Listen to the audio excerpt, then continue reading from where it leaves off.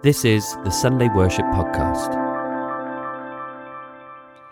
Hello and welcome to worship. I'm Bethany Gibson from Territorial Headquarters and it's great to be with you. It's the 2nd of July, which means it's Founders' Day. And in other words, it's our birthday. 158 years ago, William and Catherine Booth founded our movement. And today, we want to focus on celebrating who we are, our vision, our values, and our people. And that includes you. If you're listening, then I hope you feel you belong to the army. As a church and charity, we couldn't do what we do without church members, volunteers, employees and supporters. And we thank God that together we are able to shine light in dark places and help people find fullness of life with Jesus. Our speaker today is Captain Callum McKenna from William Booth College, and his Bible message is based on Hebrews 12, verses 1 and 2. Therefore, since we are surrounded by such a great cloud of witnesses, let us throw off everything that hinders and the sin that so easily entangles, and let us run with perseverance the race marked out for us, fixing our eyes on Jesus, the pioneer and perfecter of faith. For the joy that was set before him, he endured the cross, scorning its shame, and sat down at the right hand of the throne of God. Let's pray together. Father God, thank you for all that you have given to us. In this time together, we want to appreciate your blessings and generosity for all you have provided the Salvation Army in this territory and across the world. There are times when we take your blessings for granted and focus too little on the ways in which we are so fortunate. Teach us to be full of praise and to celebrate your wonders in all circumstances. We pray for those who don't have access to the same privileges we have in the United Kingdom and Ireland, such as the safety to gather together in your name, financial resources, and community opportunities. May you surround them with your guidance and love to protect them through difficult days. Lord, we come to you with open hearts, ready to be transformed to continue the work of the Salvation Army. You have a plan for each one of us. Guide and teach us to become all you want us to be. Let's share in the prayer that Jesus taught us. Our Father, who art in heaven, hallowed be thy name. Thy kingdom come. Thy will be done on earth as it is in heaven. Give us this day our daily bread, and forgive us our trespasses, as we forgive those who trespass against us. And lead us not into temptation, but deliver us from evil. For thine is the kingdom, the power and the glory, forever and ever. Amen. I must have been about 6 or 7 when I became aware of the mythical bearded man who seemed to bring Salvationists much joy. A portrait of him in a regal blue lion tamer's tunic hung at the back of the core hall at Wallasey, and it seemed he used to watch us as kids running around the hall, his beady eyes following our every move or misdemeanour. As I grew up, I learned that not only could the bearded man watch us, he could also speak and think, as occasionally Salvationists in core councils would pointedly ask the question, "What would the founder make of this?" usually in response to a piece of administration requested by headquarters, or "the founder would be turning in his grave," usually in response to a diplomatic incident involving the Home League Cups.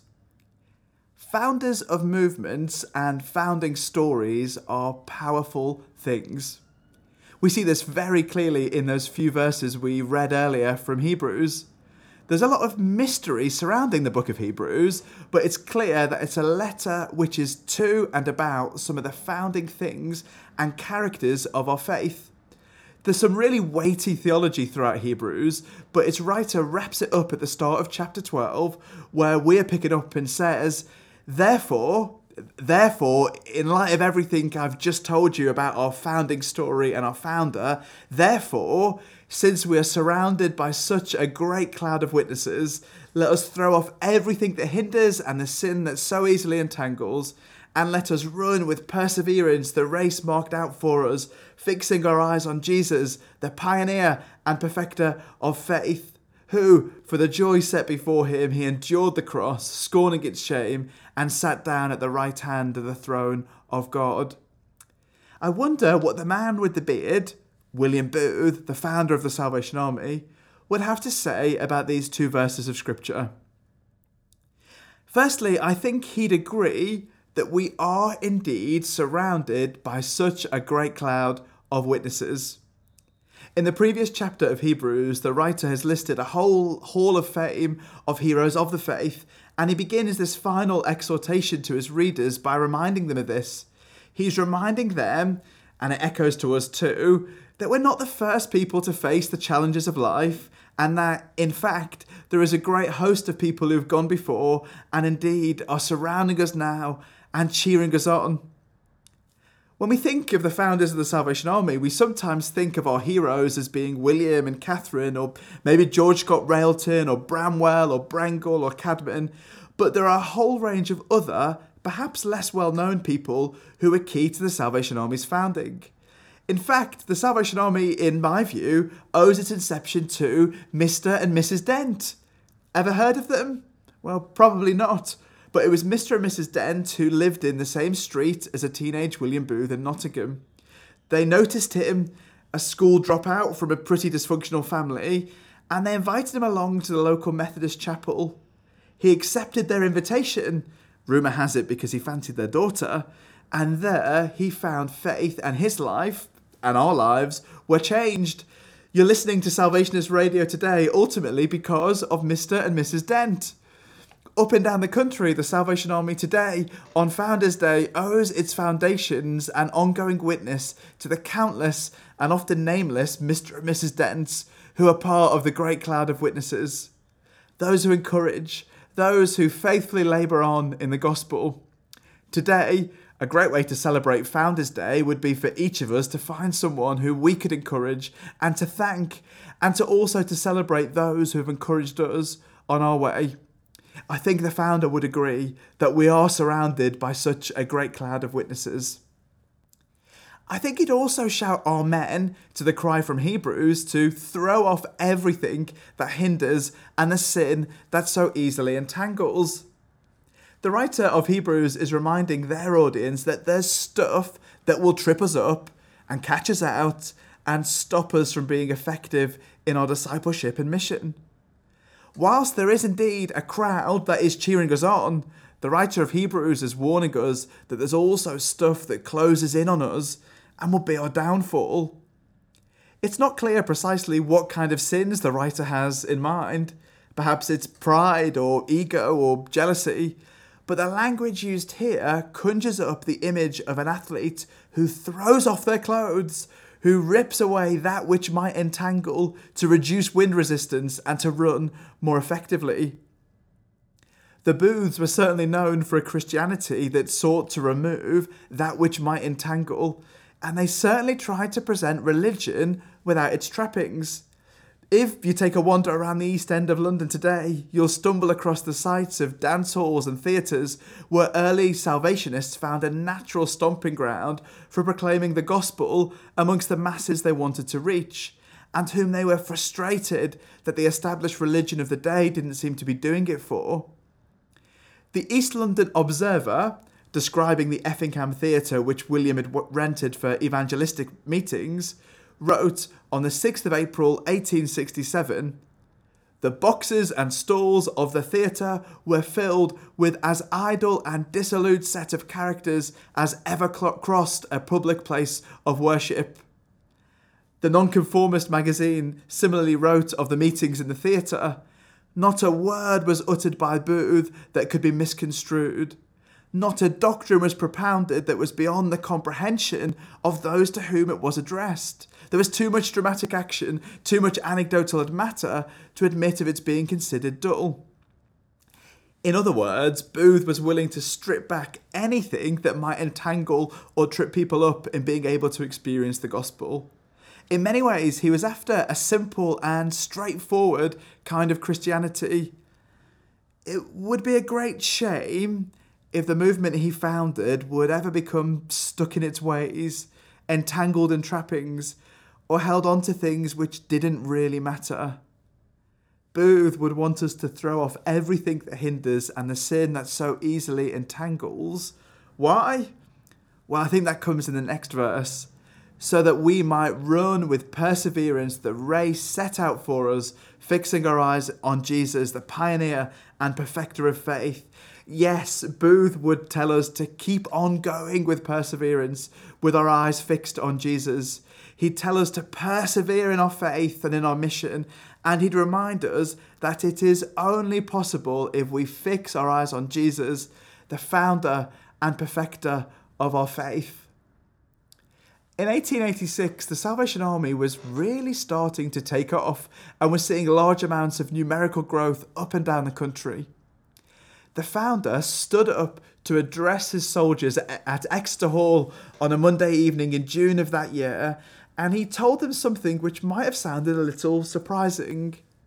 He said, "If I did not think that the Lord was in this movement, I would have nothing more to do with it, and much less would I ask you to carry on." In other words, the founder knew that the only way that we can carry on with this thing called the Salvation Army is if Jesus is centre and front of the whole thing. What a challenge that is for us today. Let's carry on living and loving and serving. Let's carry on proclaiming and nurturing and caring. Let's carry on fighting against evil and sin and injustice. But let us remember that we can only carry on if our eyes are fixed on Jesus. It's ultimately him who we are thanking and celebrating today. Let us be able to join with the founder in dedicating ourselves afresh this day by proclaiming, "And now, hallelujah, the rest of my days shall gladly be spent in promoting his praise, who opened his bosom to pour out this sea of boundless salvation for you and for me."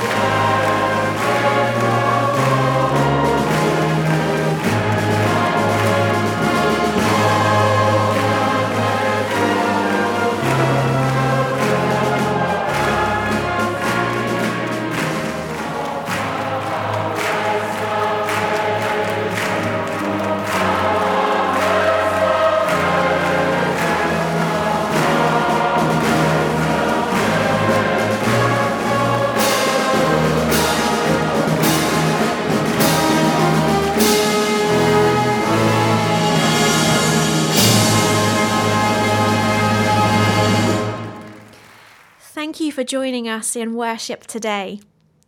Why not treat yourself to a slice of birthday cake? And while you're at it, consider who you could take the time to thank or encourage this week as we commit to another year of loving God and loving others as the Salvation Army.